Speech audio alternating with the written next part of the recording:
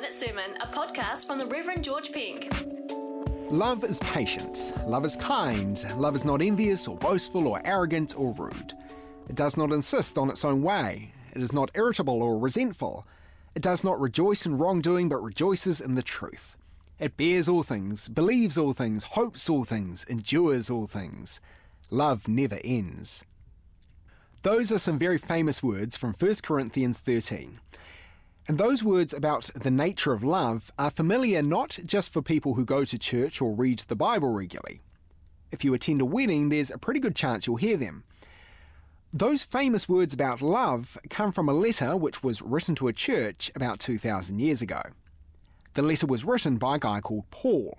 In fact, he wrote a large chunk of the New Testament. He's often called Saint Paul or Paul the Apostle. But at one stage, it would have seemed very unlikely that he would be the guy writing letters about love to Christian churches.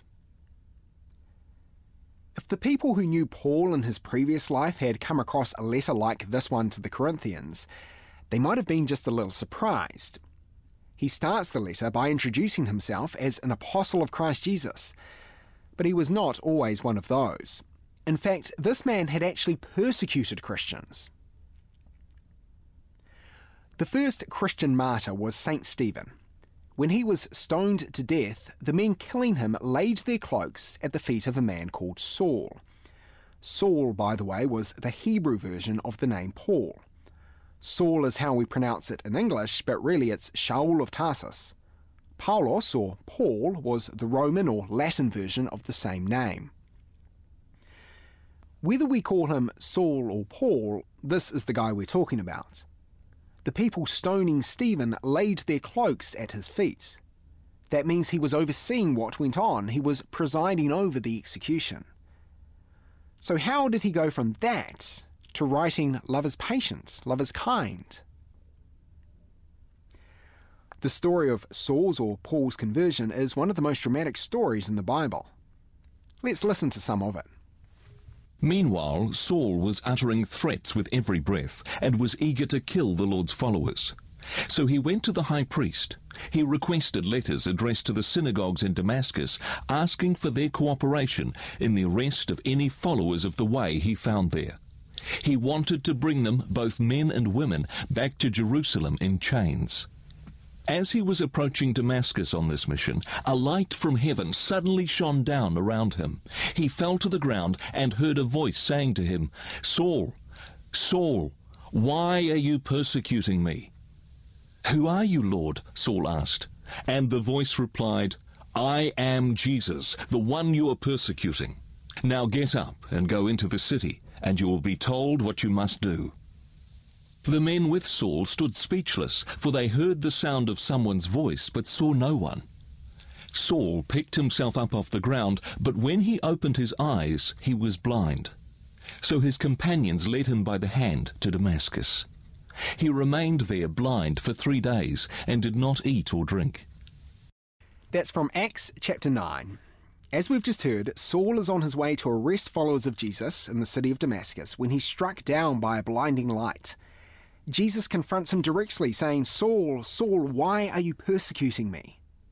He then tells Saul to get up and go into the city where he will be told what he must do. Saul is blinded for several days, and he doesn't eat or drink. What happens next is he's visited by a disciple called Ananias, who Jesus had spoken to in a vision about Saul. Ananias prays for Saul, who is filled with the Holy Spirit. Something like scales fall from Saul's eyes, and he can see again. He regains his strength and he's baptized into the Christian faith. The rest, as they say, is history. I think the conversion of St. Paul is a really powerful reminder that people can change and that God will change them. Paul would have seemed a pretty unlikely candidate to spread the gospel among the nations. But the man who had overseen the killing of Christians went on to write a large part of the Christian New Testament, and he was one of the greatest theologians and missionaries of the early church. The Reverend Kerry-Ann Hokianga is an Anglican Māori evangelist who ministers in South Auckland. She says that this story gives her hope that God can change anybody. Kerry Ann says that Paul becoming a powerful evangelist speaks volumes about God's transforming grace for our lives today. I really like that idea, that God's grace can transform anybody. Paul's story shows us that with God, nothing is impossible. It's a reminder that even the hardest heart can soften, and even the most unrepentant sinner can change their ways. When Paul encountered the risen Jesus, he was making a journey. He was travelling from Jerusalem to Damascus. And while he did continue that journey in a physical sense by going on to Damascus, we could also say that he made a sort of U-turn. One of the Hebrew words in the Bible we translate as repent literally means to turn around. So repentance is about doing a U-turn. Paul's conversion reminds us that U-turns can in fact happen. It's interesting that in general culture today, people talk about a road to Damascus experience when someone radically changes what they believe or do. That was certainly the case in the life of St. Paul. He experienced a radical transformation. He went from overseeing the killing of Christians to writing letters to Christian churches about the nature of love. Paul went from being a persecutor of Christians to an apostle of Christ. It would be difficult to overestimate the impact of Paul's life, not only on the early Christian church, but really on the world since then. This would have all seemed pretty unlikely prior to the day he met Jesus. I believe that God is still in the business of changing lives. He invites people to transformation, and he changes them. Paul's story shows us that anyone is capable of changing and ultimately living for God's glory. God can change anybody. 7 Minute Sermon, a podcast from the Reverend George Pink.